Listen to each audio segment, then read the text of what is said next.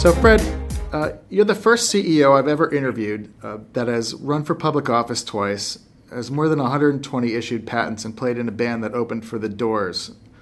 I thought successful people had to have laser-like focus in all the things they did, but I take it you don't subscribe to that theory. Well, I don't know that I subscribe to any theory. You missed a couple of things. I also played with the Beach Boys, and I was also a Special Forces Green Beret officer and a master parachutist. And the soup doesn't taste quite as well unless you put all that stuff in there. Right. And I've heard you say that your energy is sort of ADD, but I think there's more than that. How would you attribute curiosity to your success, or would you put that as one of the character traits that you have? I think as I look back, I think the curiosity is a very important thing. I think the other thing that has really driven my behavior is, something my dad taught me, and he gave me a couple of simple things to live by. He said, "Son, I can't give you any money. I can give you a couple of words of advice." He said, "Find something that you love and pursue it, and build something and sell it." And then finally, he said, if you have one way to differentiate your product, you can make a living. If you have two, then you're going to have some of the finer things in life. And three, if you have three differentiating aspects to your products, you're going to rule the world. Mm-hmm. I haven't found too many of those threes, but I found a couple of those ones and twos. Yeah. But I think those are. I think what drives it is just looking how people are doing things. Just to give you an example, Brian. Recently, we have a product, a new product we're going to introduce. And our competitors all have it in a glass vial. Well, as we talk to physicians, if they drop it, it shatters on the floor. Mm-hmm. Or we have it in a syringe made out of polycarbonate with a special coating in which you don't have silicone. And so it's easier to use. They don't have to undo it. They don't have to mix it. And it's the same product as everybody else uses. It's just how we deliver the product. So those kind of things, those little ideas of how you make something better and more convenient for a user and solve their problems is, I think, ultimately the key to success in any business. Right. And it seems like also listening to the people that you're trying to do business with is a critical aspect as well. Yeah, that's a hard one for me because I like to talk so much. So I've always had to practice on the listening part. So, as you said, you were a master parachutist, and I read it helped you learn to control your fear. I'm wondering how that helped you as CEO and co-founder at Merit. Maybe you can give me some examples if you have them. Well, as part of that, I was in the military for all those years, for about 10 years, and then with the jumping out of airplanes, when I left the military, I was absolutely terrified of flying. Really? I was on an airplane yesterday, and I'll give a little plug for Delta Airlines because it's one of their hubs here. I've got over 7 million miles flying. Holy cow! But I was terrified, and I overcame that by becoming a pilot. So the only thing I could do, interestingly enough, my son Justin is also a high performance jet pilot. So I just tried to face it the best I could. Had I not done that, Merit wouldn't have the global business it has today, and certainly it was helpful for me to kind of face it head on. I mean, were there moments when you were starting Merit where fear was a real? Imagine that fear of losing your money, fear of embarrassment, all those things kind of seep in. I mean, I founded my company as well, and I know certainly fear was a major factor in the early days, and sort of beating that started to lead to some success. I wonder if it was the same for you and from a business perspective. Yeah, no, Brian, I don't think I ever did have that fear, except when I borrowed money from my mother to make the payroll. That's where the fear came in, because she said, you got to pay it back, and of course we did. But I never really thought of that. I never really was fearful. I think again that goes back to the military experience. I guess we're all scared about lots of things all the time, but controlling that fear and pressing forward is I think a differentiating factor to any human being. Certainly was in the military. You didn't have time to panic under fire. You had to do your job. I think it's the same in the business world. I would say maybe I have concerns, but I don't know that I've ever had any fear. Well put. Can you take me back to those days in 1987 when you were, I believe you were a stockbroker, a real estate developer, and you started to see the opportunity in medtech? Yeah, it actually goes back about 7 years before that. I was exactly that, a stockbroker, and then I did some development and some very successful products, but it was kind of boring. And one day someone said, well, I think this company down in Lehi, Utah, could use someone like you. And I went down to look at it, and the next day I was running the company. It was called Utah Medical. I think the testament of the work that we did there is that company is still publicly held today and still in business. So I fell in love with the device business, and I think that was a product of being a stockbroker and trying to find stocks, and I tried to specialize in medical device stocks. So back in those days, there were companies like Kolb and MedX and these other companies, and those were the companies, the smaller companies that were publicly held, Electrocatheter. There were some of these companies, and I followed those. And so taking and seeing the opportunities, the demographic opportunities, the international opportunities, taking the advice my dad gave me, I jumped in. And I'll never forget when I went home that night, I told my wife I had a new job. And, of course, the first thing she said is, well, like all good wives would say, well, how much money are you going to make? Right. And I had to then announce that I was not going to make any money. And that was probably, again, I only fear a couple of people on the earth. I fear no man. Right. I fear my mother and my wife. Other than that, I don't fear anybody. Well, you're obviously an intelligent man then. And tell me what did you find besides the demographics, and I think that makes everybody's interest peak about medtech, because when you look out and you see a predominance of aging population and you sort of start extrapolating the numbers.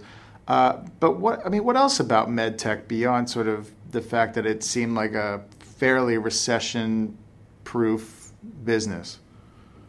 And those were factors, issues like growth and recession-proof and, kind of contrarian almost to the business cycle. But there were a couple of other key issues, and I think it really was a product of the times. And that is that PTCA was really just starting to develop at the time. And so you had this great opportunity of moving away from cardiac surgery into these less invasive procedures. So that was, I think, a big issue. And the other one is you had this whole issue of HIV and bloodborne pathogens, the issues of safety. Again, I talked about one of them, glass.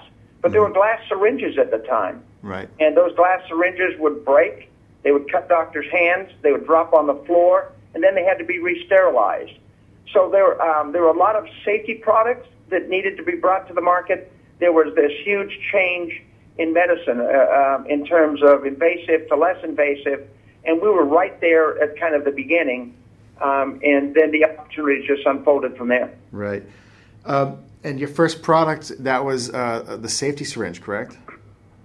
Yeah, it was a simple syringe, and the interesting thing about that syringe is that I remember talking to an investor, and the investor said to me, you're going to get in the syringe business, you got to be out of your mind. Yeah. You're going to compete against the likes of Becton Dickinson and these large companies. You're crazy.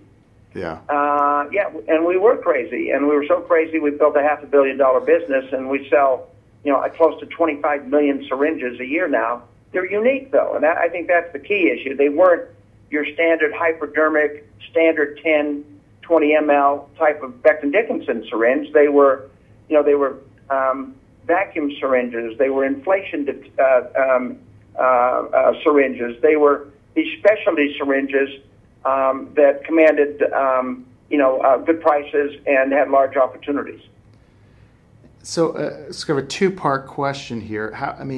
When you're going up against a behemoth like BD, how do you begin to attack that business? And let's start there. How did you begin to attack that business? It's a good question, and thank you. Well, it's like any market. You have an SUV market in the automotive area, and then you have a little Aero or a Cooper Mini.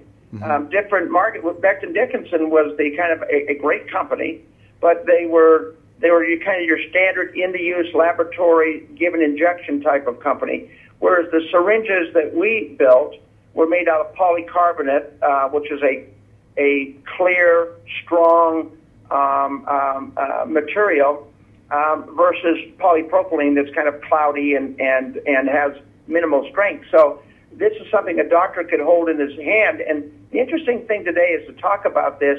It doesn't seem like a big deal today, but you have to remember that back in 1987, no one had ever done this before. They would take a propylene syringe, and then they would kind of fit it by putting plastic parts around it. Merit made a single polycarbonate, clear, felt like glass, acted like glass, but without the risk of glass, that was disposable. And so it was kind of, like many people when they were assessing risk, there was absolutely no risk at all. It was like, why hadn't somebody thought about this before? We never really thought about the risk of, and very candidly, a company like BD, again, a great company, wasn't calling on a specialty lab and calling on doctors down in the cath lab. They were talking to central supply or purchasing. Two different call points, different products, different needs. And we identified that, and, it's been kind of, I don't want to say straight up from there because, but, I mean, we built a large business just by meeting customers' needs and actually being where they are. I think when I think about the guy that said that I was crazy, for thinking about this, the guy had absolutely no knowledge whatsoever about market and the opportunity. He just didn't understand it. Right. What led you to have that be your flagship product? Yeah, real simple. It was a low cost of entry because we were going to build one product. It was going to cost us maybe $200,000 or $300,000 to build the tools. We had 3 or 4 employees, so it was the only thing I could afford. Right. I had that's all I could afford. So it was a real easy decision. Well, apparently the right decision. Well, as it all turns out, yes. Was there a moment that you sort of knew, hey, this is going to work?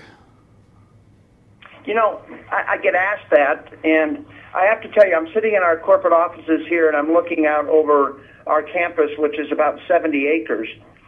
And, we've had this property now, and I'm looking across the street to 12 acres that are vacant and another 6 acres just adjacent, 18, 20 acres now total there. And we bought all this ground 25 years ago. So within the first 2 or 3 years of the business, we had always had a vision of building a company that had a clinic, for our employees, which we have, by the way, our own medical clinic and our own doctors, that will have our own kind of university setting, who will have a dental, who will have, we don't have all these things, but we have some of them. And we had a vision of all of this from the beginning. I paid $10,000 an acre for the property that I'm sitting on today that cost $300,000 or to $400,000 an acre, and we did this 25 years ago. So, yeah, we kind of, someone said, well, did you think it would be like this? And the answer is, yeah, we did. Now, we planned for it. I still have the model of the campus that, we had built. We had buildings laid out on it. I still have it here. We did it 25 years ago, and, we're still working on the business plan we wrote 25 years ago. Now, that's in 1990 you purchased that, and you founded, the company's officially founded in 87, right?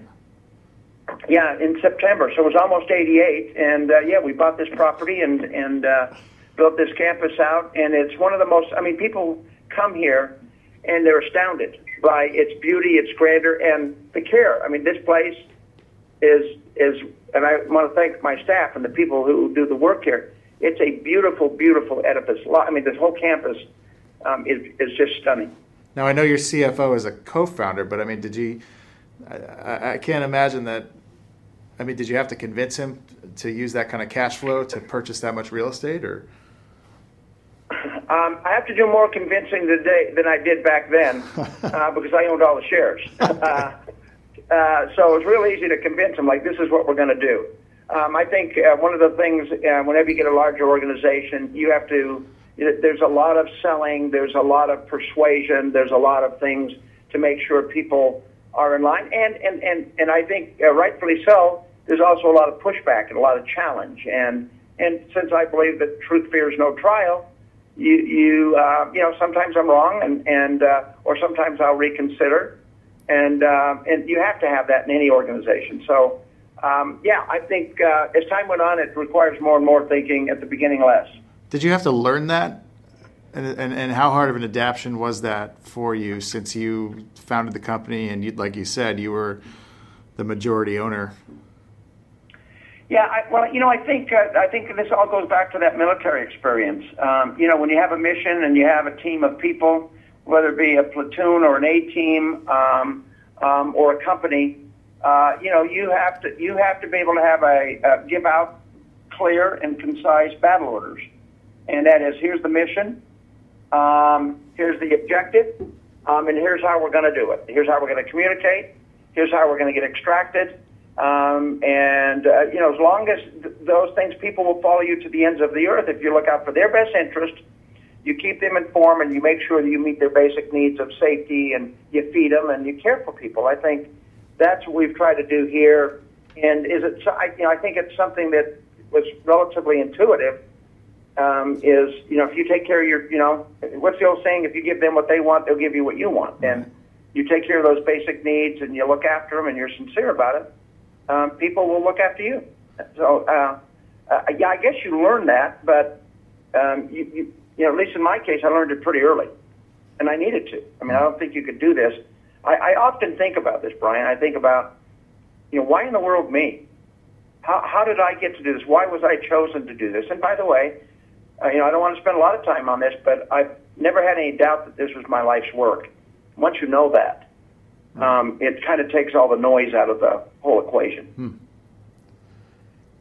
I was going to ask what sort of personal principles have guided you and what business principles have guided you, but I think you've touched on that a little bit.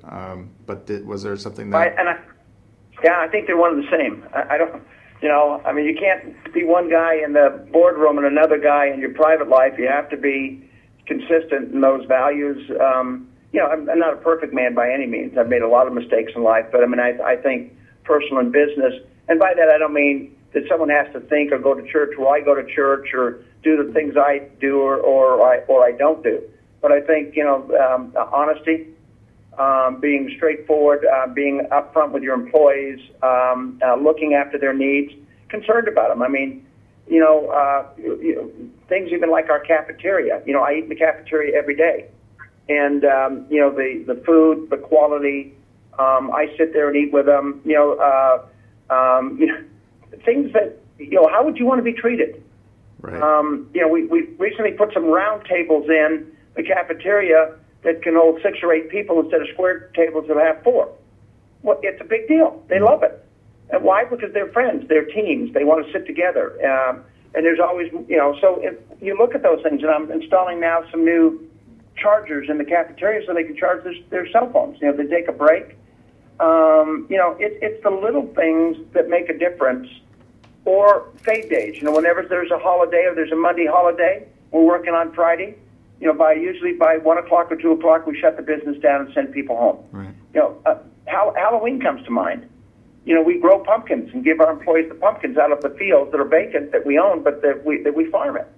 But at 3 o'clock on October 31st, people go home so they can be with their family. And the reason that came about was years and years ago, I was going home to be with my family. And I thought, wait a second, I'm leaving, these people are staying here? That's just not the right thing to do. Walk back in. I said, if you're out of the building in the next 15 minutes, we'll pay you, by the way. Mm-hmm. We'll pay you. We're still going to pay you for leaving. But please go home and do that. And I got back in my car, and I said, okay, now I can do this and I can live with this. But I can't put myself above anybody else. And I think that's another really critical issue in leadership, whether it be in the military.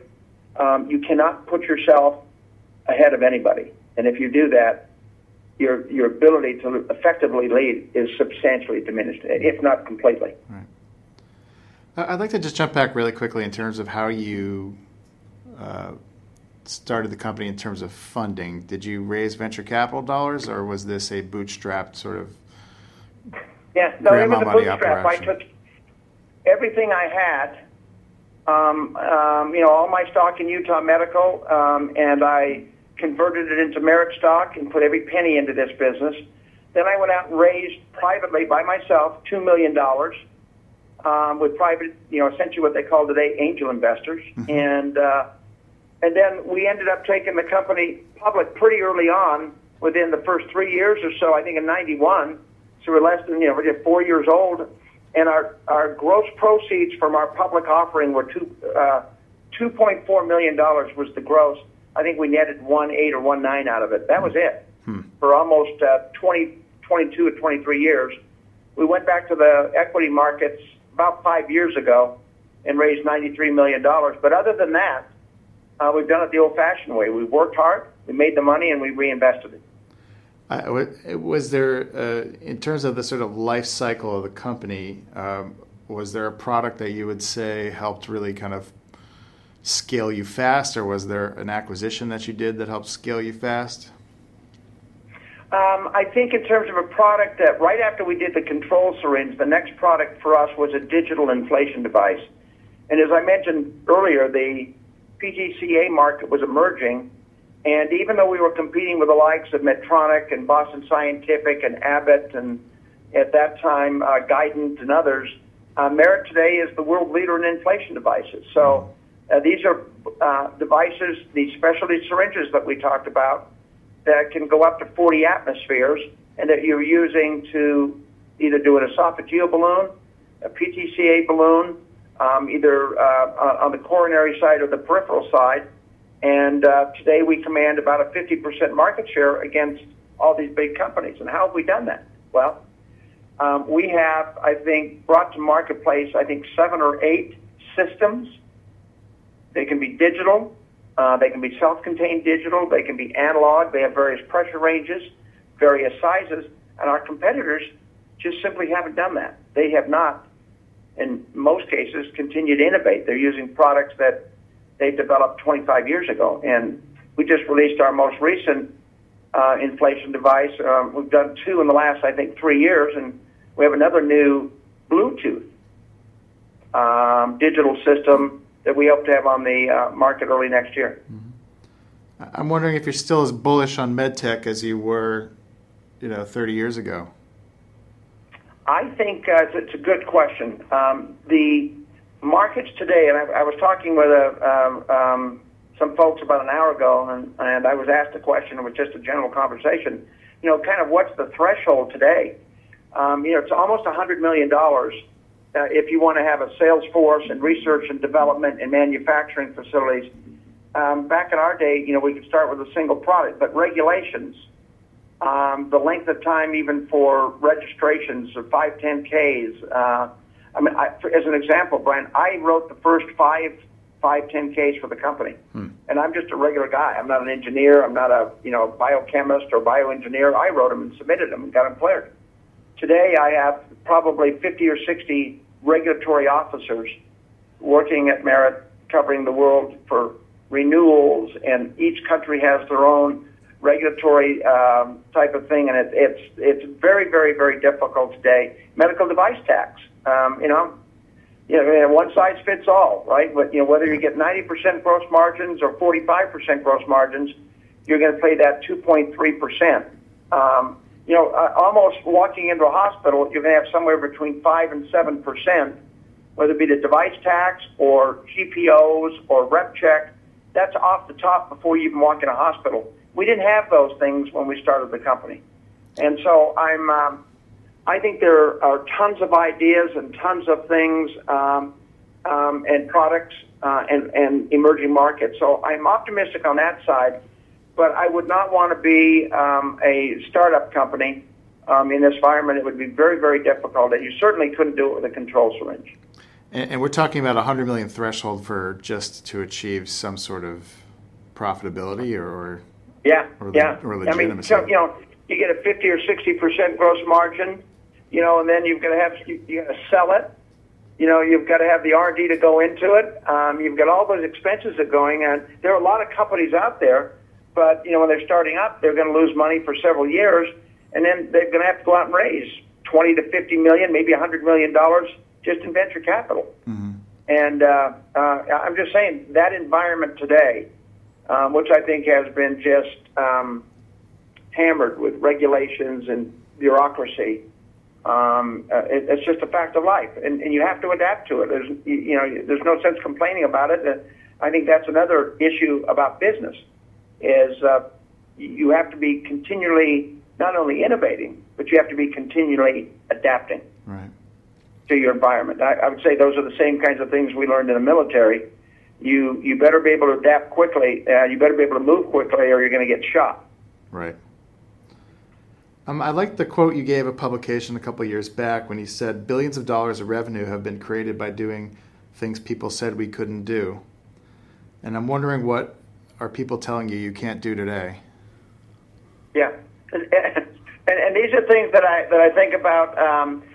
We've never been sellers, and by that I mean we weren't looking for a flip or trying to be serial entrepreneurs. We've always been willing, and my job is to fulfill my fiduciary responsibility to shareholders. But at the same time, why can't this be the next Bard? Why can't this be the next Medtronic? I don't see any reason why it can't be. I think it takes vision and hard work, and you have to make right decisions. But we would have left a lot of money on the table. I think we've, like I said, done it the old-fashioned way. But I don't see any reason why this can't be a $3 billion company in my lifetime. And then we're starting to develop a team of younger guys and gals that we hope to be able to turn the company over to as time progresses and as that becomes necessary. So I just never believed, and I don't like to be restricted. Right. I don't like to be told what to do, and I don't like to be told how to do it. And so that's kind of that, I guess, that little bit of that northeastern U.S. And some of that Greek heritage coming into play. Sure. Well, I mean, you could join another one of your, Greek compatriots, Peter Nicholas, still at the helm of a, $8 billion company someday. Yep. They've had their ups and downs, but it's a great company. Yeah. It's a great company. So I imagine that there's no, if you're buying property 3 years in and you're still working on your business plan, you're not looking to flip this. This is your plan to grow this to $3 billion. What do you think it takes to get there? I think it's going to take new technologies, and by that I mean new platforms. Mm-hmm. I think, and this is something we're already doing, so there's going to take new platforms. As one of those might be interventional radiology. It's going to be new platforms in terms of technology, and by that I mean, Merit is now developing, and we disclosed this last year, now working on some vascular stents. Now, that being said, these aren't coronary stents, but these are vascular stents in markets that we think that are underserved, that the big guys don't have an interest in, and we think that there's some good places to be involved in that market. So Merit is also in the endoscopy business, where we make non-vascular stents for the esophagus and for the biliary and for the pulmonary bronchiotracheal market. So you broaden your technology, you broaden your footprint geographically, and as you know, almost half, 45% of Merit's revenues come from international markets. So I think it's a combination of those three items, and there are the possibilities of some bolt-ons and maybe even some larger acquisitions at those same call points and that sort of thing as well. So there's, I think, a combination of new products internally, geographic, bolt-ons, and the broadening of the technology base. So there's plenty of ways to do that. In the acquisitions that you've made at Merit, I mean, is there things that you've learned about successfully integrating companies into your? I mean, clearly Merit has a specific value set, way of doing things. Is there lessons you've learned? Yeah, well, there are a lot of lessons. Some of them learned by making a mistake. Some of them, as an example, we've done a lot of single product bolt-ons that has been very successful, like our snare products. We've done some that haven't been successful, that have had to be impaired. We were wrong. We did Biosphere, which is just down the street there in Rockland. That was a great acquisition. It was our largest acquisition that we'd ever done up to about 3 years ago. It was the biggest thing we'd ever done. It was, I think, $93 million. But it was in the embolic area. And the thing that was nice and how it fit with our products is that we have the delivery systems, the microcatheters, the vascular access, and it was at our same call point. We did Thomas Medical. And, we started out Thomas a little rough. It was basically products for electrophysiology and CRM, cardiac rhythm management business. And a big OEM customer, left right after we bought the thing, and we should have done more due diligence. That being said, I love the products, I love the area, and we turned it very quickly and got it back on, within a year. You learn that people are critical.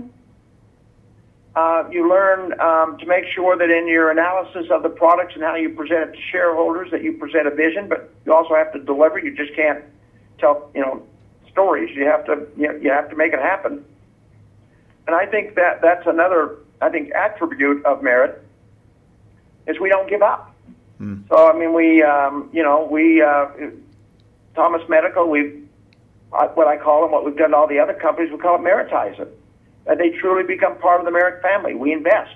We're not just there to, take all the cash out we can and let the technology die. They become a living, breathing part of our business. And whether it be in Texas, where we bought a Mallinckrodt catheter facility, 18 years ago, that was doing $8 million in business, and now in which we're doing almost $100 million in business.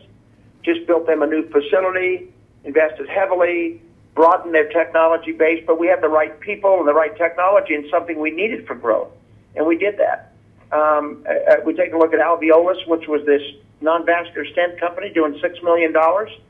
This is 5 or 6 years ago. They're going to do $20 million. It's one of the fastest growing areas of our business this year. I think that we'll be ramping at 20 or 25% growth in that division by the end of the year for some new product introductions that have just now are releasing. I think we're going to see substantial acceleration of growth. So, I think all in all, we've done a pretty good job. We've made a few mistakes, but not very many. Absolutely. And certainly our successes have far outweighed our mistakes. Well, it would certainly appear so, for sure, judging by the financial results and your longevity in the market and your ability to stand up against some very, very large competitors. We usually close all interviews asking, is there something that we didn't ask that you wanted to add?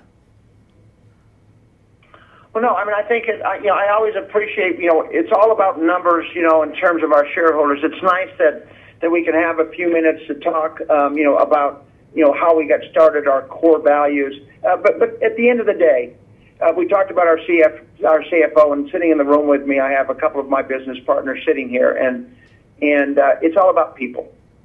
It's all about, providing that vision and being truthful and honest and straightforward and keeping them involved. And this business has been built because I had some ideas. I couldn't get anybody else to hire me, so I had to create a company so I could get a job. But I've just got great people. In fact, I always say this, and it's true.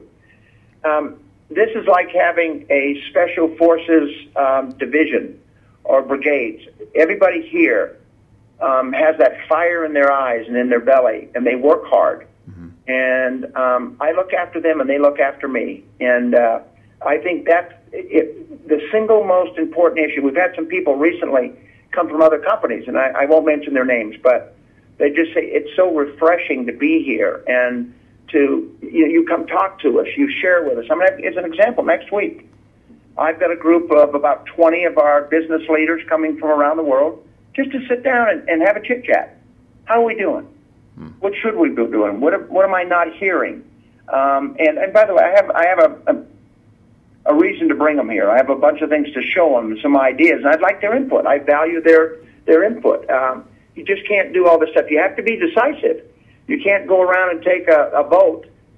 Someone's got to lead, and I think that that's been a huge part of our success. Is we're decisive. We look after our people, and we have great folks here, and we built this powerful, energetic company that is fun to come to every day. Every single day, I can't wait to get here. And although I love to go home to my family, I can't wait to get back as well. Well, thank you so much. This has been an incredibly enlightening interview. I really appreciate you taking the time, and I wish you the best of luck. Well, thank you, and we hope that we can have an opportunity and maybe other forums to discuss the company and maybe financials or products, but I would be delighted. I've appreciated your questions and your courtesy. Thank you. Oh, absolutely.